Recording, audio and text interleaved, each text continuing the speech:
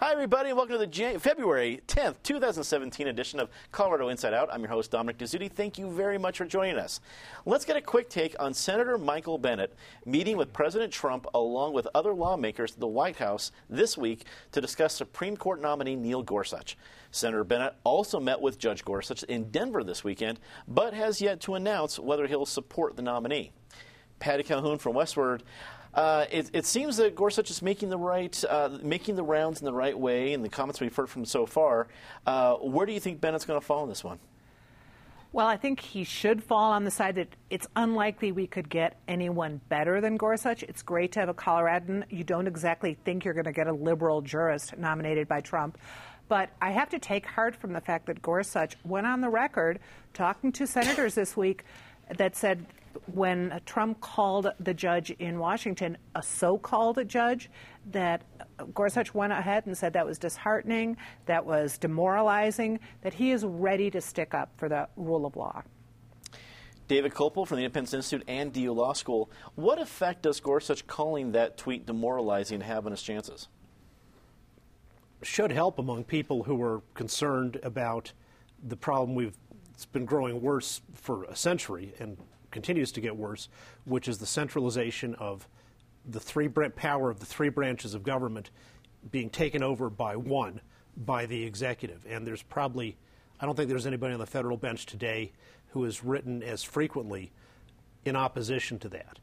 Neil Gorsuch is a rule of law guy, and he's very much a separation of powers kind of guy. So if you're worried about the Trump autocracy, which you should be, as we should have been worried about the Obama autocracy before that and also their predecessors, Neil Gorsuch is absolutely the right man for the job. It's fine for Senator Bennet to take his time, but if he opposes Gorsuch, that would show him to be a worthless pawn of the national scene, and especially considering Gorsuch is from Colorado, a poor representative of the interests and needs of the people of Colorado. Eric Sonderman, political analyst. Do Democrats have enough firepower to fight this nomination? Not to win. They certainly have enough firepower to fight. I'm personally heartened.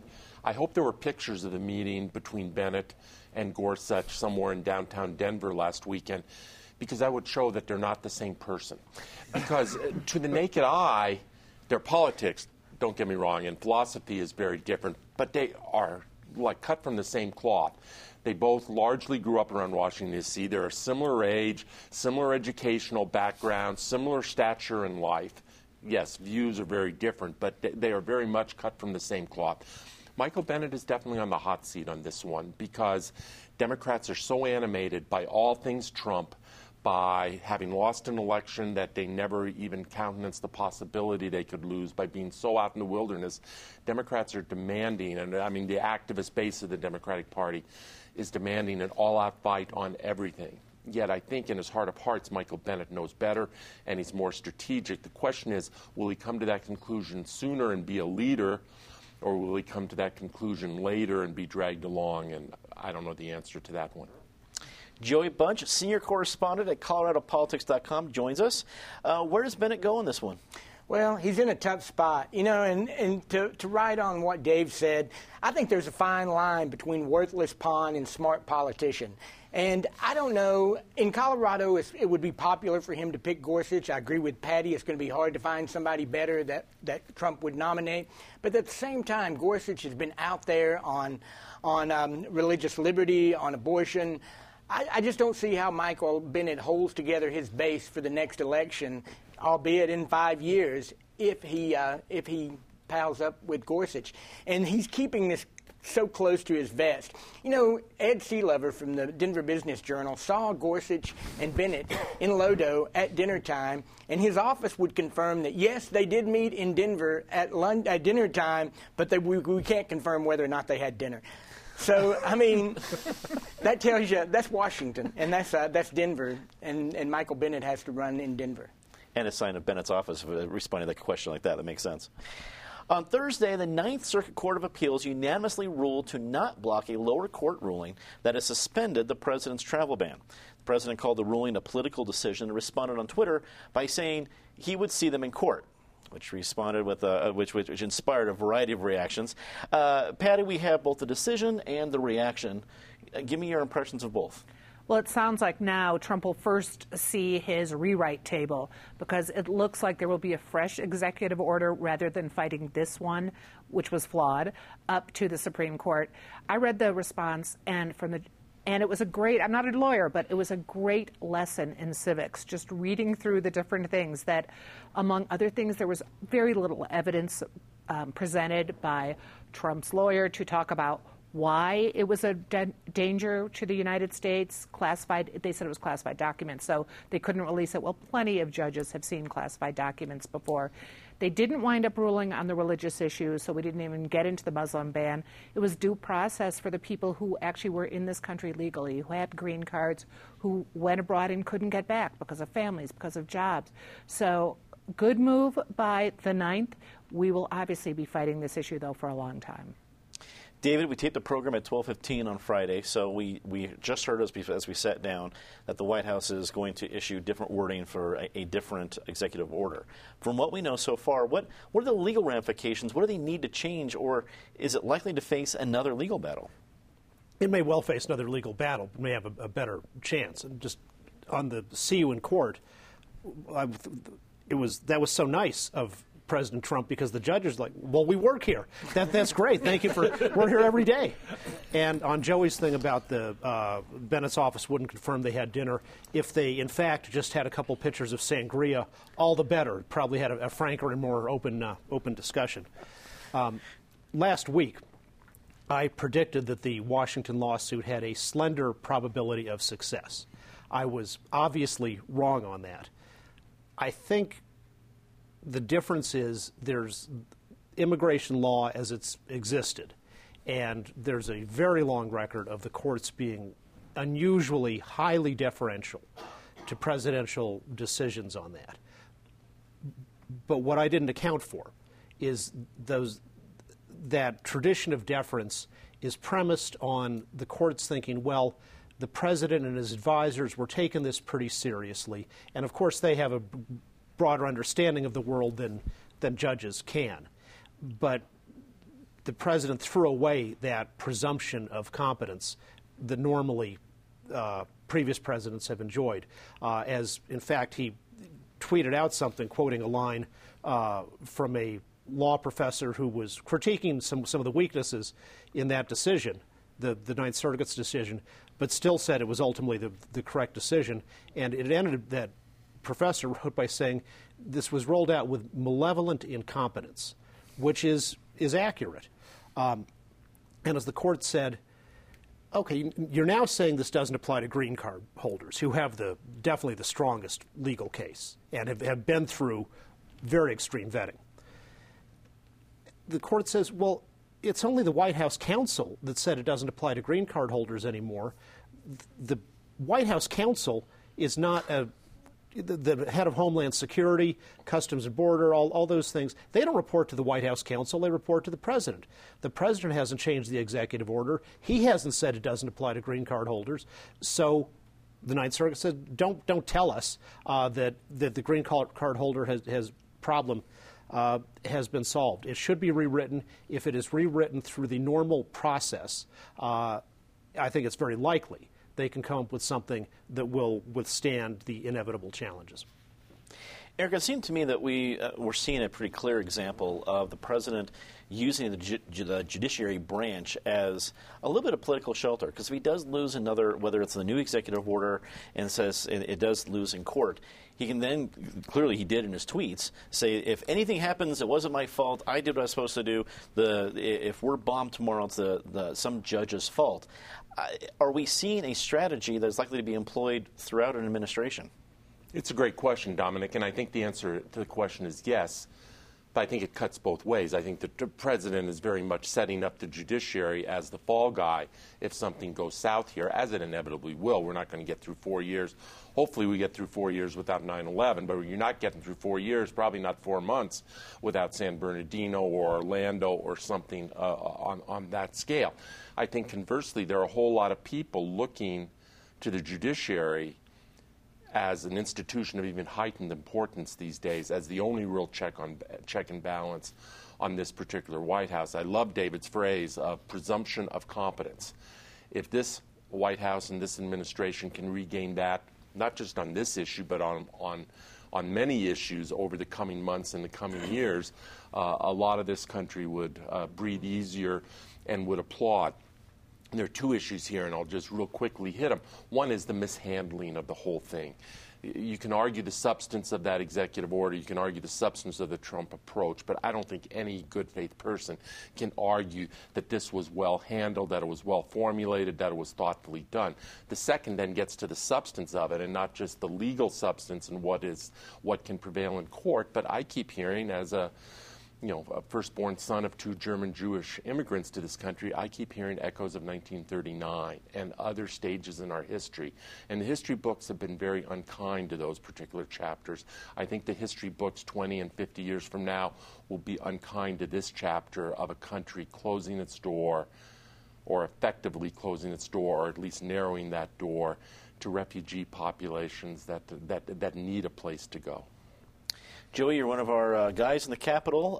Even though this is a national story, what's been the reaction locally? Well, Colorado immigration, this state turns on immigration, and there's been a lot of talk at the Capitol. It seems like there's a rally every day. I'm going to start a feature on ColoradoPolitics.com called Look Who's Mad Today, because there are people out there on the steps of the Capitol every day. And immigration, if Trump wants to lead all of America, he has to lead all of America. And, with the Women's March, with the issues on immigration, the LGBT community, now we're waiting to see what Jeff Sessions is going to do with the marijuana community. He seems to be riling up an awful lot of people. And can this last for 4 years? Or does he want to get all the outrage over at once, so anything that he does later seems small by comparison? I don't know, but every day it's a discussion at the Capitol. Scream therapy. I didn't even think about that. That's a creative way to look at that, Joey. I like that. The confirmation of Secretary of Education nominee Betsy Devos was marked by an historic tiebreaker from Vice President Mike Pence this week. At odds over the nomination were Colorado Senators Cory Gardner and Michael Bennet. Gardner noted that Congress will hold DeVos accountable for her commitment to public schools, while Bennet said DeVos lacks the experience and understanding to be an effective Secretary of Education. David, regardless of how tight the vote was, and this was the tightest nomination or confirmation vote in history, does it matter now that she's confirmed? The ideal would be to bring people together in a bipartisan way and abolish the Department of Education. It is not a federal responsibility. Our constitutional system is it should be state and local. And one of the problems with everybody getting mad every day, one of the causes of that is the over-centralization of power in Washington, D.C., where the fate of your local public school depends on who wins a presidential election. It should depend on who wins the school board elections and to a lesser extent the state government elections. The department was created by Jimmy Carter for the purpose of gaining political favor with the teachers' unions. The freak out over Betsy DeVos is because it's not going to be, the Department of Education will be run for the benefit of poor kids, especially trapped in failing schools, and giving them more opportunities rather than for the benefit of the teachers' unions, who are doing just fine because however badly the kids are getting educated, they're still getting well paid and have in practice, tenure that makes even incompetent teachers very difficult to fire. Secretary Devos went to a meeting at a public school in Washington, D.C. today with the chancellor of the D.C. public schools and with the Washington Teachers Union, which you would think is a good thing, and a mob showed up and blocked her from entering the schoolhouse door. Apparently they were watching all their old George Wallace videos and found that to be very inspiring. So she had to go back in her Secret Service protective card, go around, find another entrance, and then some people in the mob still continued to chase her. As former Obama Education Secretary Arne Duncan said, whatever you think about her, really trying to keep her out of the public schools is not in anybody's interest.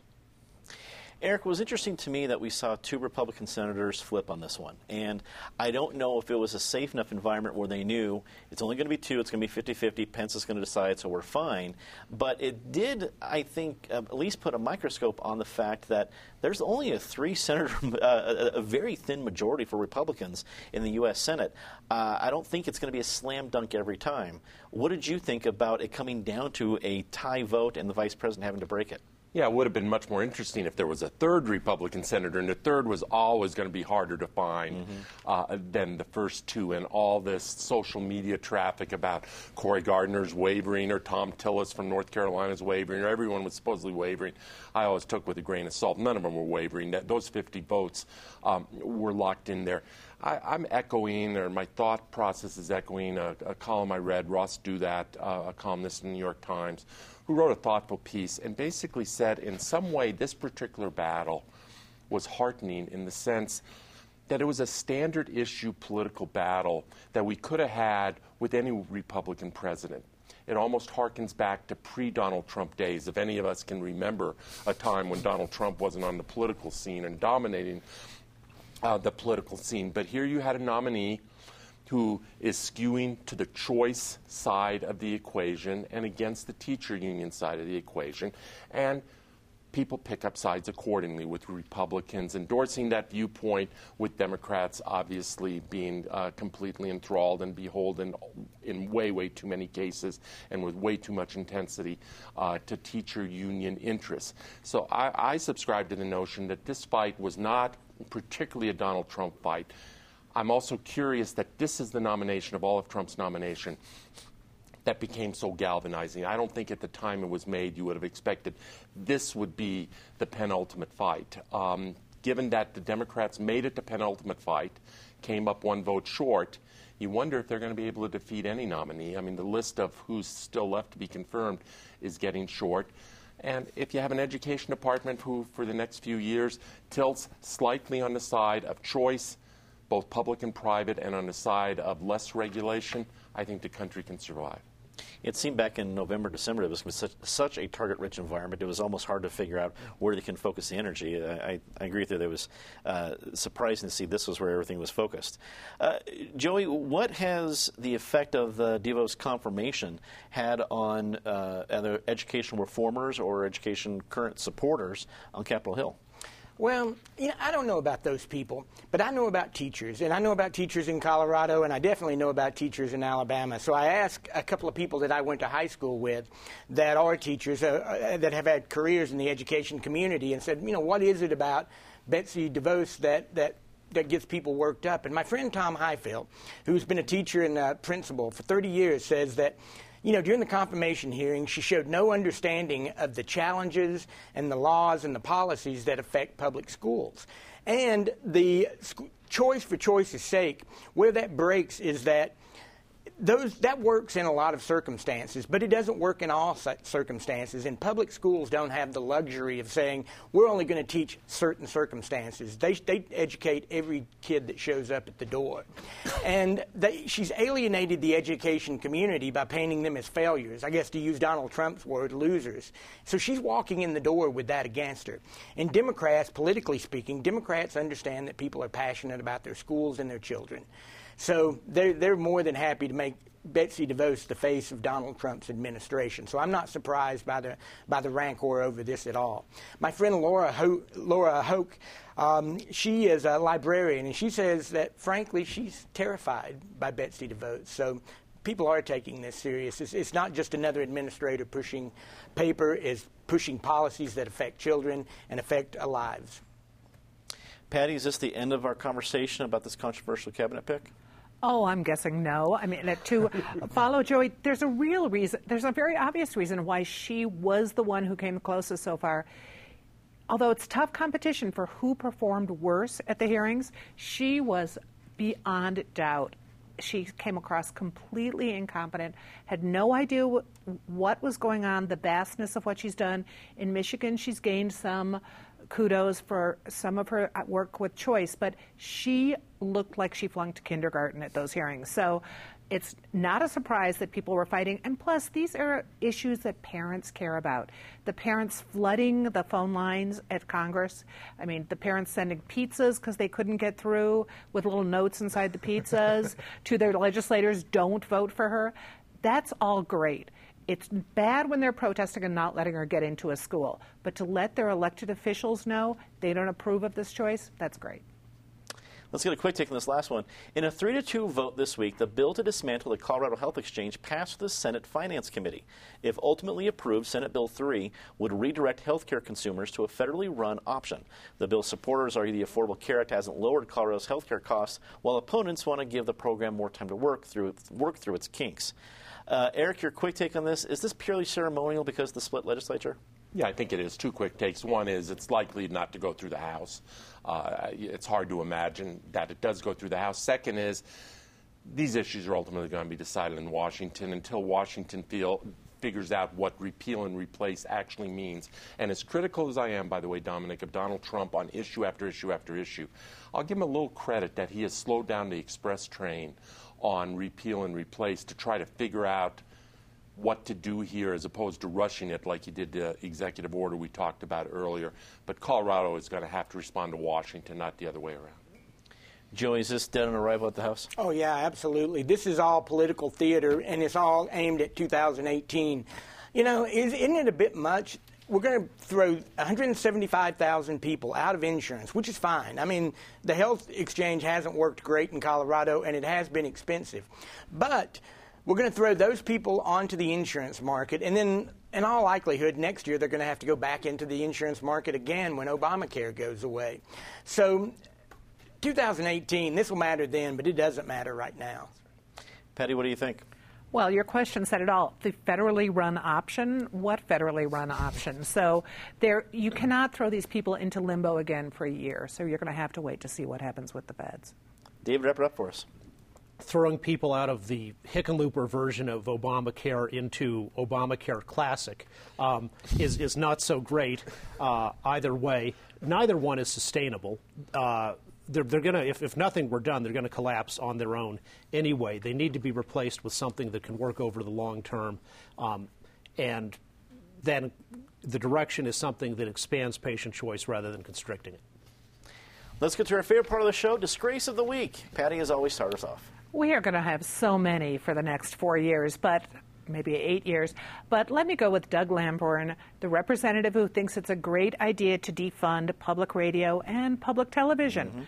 I would certainly say if you enjoy the options you have with the media that is not losers, let Doug Lamborn know it's not a good idea. I wholeheartedly concur. It comes down to 0.01% of the national budget.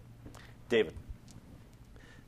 A lot of media coverage about traffic congestion in Denver, which is an important thing to cover, but failure to discuss the fact that the mayor's office in Denver is deliberately promoting congestion as part of their theory that the more congested we can make the area around downtown, the more we can coerce people into bicycling or taking a gondola or whatever. Eric. No, it's been too long since we've talked about the administration up at CU Boulder, so let me go there. Assistant football coach Joe Tumpkin charged with 5 felony counts, and in addition to some misdemeanor counts. The athletic director, the chancellor, they all knew about this before CU played in the bowl game, but they still allowed him to coach in that bowl game before they made him resign under pressure. A little speedier action and a little bit better sense of priorities might have been in order. Joey. The weekend after Trump announced his Muslim travel restrictions, there were protests out at the airport. And this week there was a lawsuit filed in federal court against Denver police for telling people that they needed a permit to protest, though nobody was arrested. And further, the lawsuit went on to name the officer that went and told these two activists that they couldn't hold signs, but no one was arrested. So, you know, Denver police, they take a lot of black eyes, and that some of them are probably deserved, but not this one. Sue the people who made the policy, not the people whose job it is to carry out the policy. Say something nice about somebody, Patty? I'm going to say something nice about the Denver County Fair, which has been a great institution since it started here in 2011. It's continuing, but now it's being taken over by the National Western Stock Show. David? The House State Affairs Committee on Wednesday held hearings on 3 gun bills, and I knew it was going to be like King Lear, where the dialogue would be interesting, but I wouldn't like the ending. But taking that into account, they worked very late into the night to let everybody testify, and that wasn't something they just do that night. All the committees in the legislature do lots of late nights so that any person who wants to come down and be heard has an opportunity to do that. And that's one of the ways the Colorado legislature is really much better than California or Congress, is you can still have your voice heard. And I think that's one of the reasons Colorado's political dialogue is more civil than in some other places. Eric? Very quick twofer, but they're related. First, Colorado lost a distinguished statesman this week, former House Speaker John Furr, who was the Speaker back in the 70s when politics was of a different brand and there was a civility to it that is lacking now. On that score, if viewers haven't seen a 7-minute video of Marco Rubio's floor speech a few nights ago in the U.S. Senate, you should go check that out online. Republicans are brandishing this as some kind of takedown during the whole Elizabeth Warren nonsense. It wasn't that. Republicans are wrong on that. The liberal media is ignoring it. That's equally wrong. It was a great floor speech in terms of what civil discourse needs to be on the floor of the Senate and in the country writ large. Joey? Representative Joe Salazar. I was out at the airport the Saturday night after the travel ban, and there was a large group out there, but they weren't intimidating or anything. It was more, in fact, festive than anything. But Denver police gathered around, airport security gathered around. They were ready to start dragging people out of there. Joe Salazar stepped up, and I moved over that way because Joe Salazar is a tough guy. I thought, and this is the kind of thing that makes his blood boil. I thought, this is going to be interesting, but Joe handled it great. He spoke with the officer that was in charge. He was speaking on the phone with the police chief. He was speaking on the phone with the mayor's office. Nobody went to jail that night. The city didn't get a black eye, and only because I was standing 10 feet away, I know that Joe Salazar is the reason that happened. That is all the time we have tonight. Thanks for tuning in. Be sure to tune in for a special night of programming on Wednesday night when we feature the sum total of our memory, an award-winning documentary about Alzheimer's disease and caregiving. We're going to follow that up with a live studio discussion at 8 o'clock with many special guests, and then rerun the whole thing from 9 to 11. So it's going to be a great night, Wednesday, February 15th, from 7 to 9 p.m. and again 9 to 11. As always, be sure to check out the CIO podcast on iTunes and on Google Play and Facebook and Twitter. For everyone here at Colorado Public Television, I'm Dominic Dezzutti. Thanks for watching. Good night.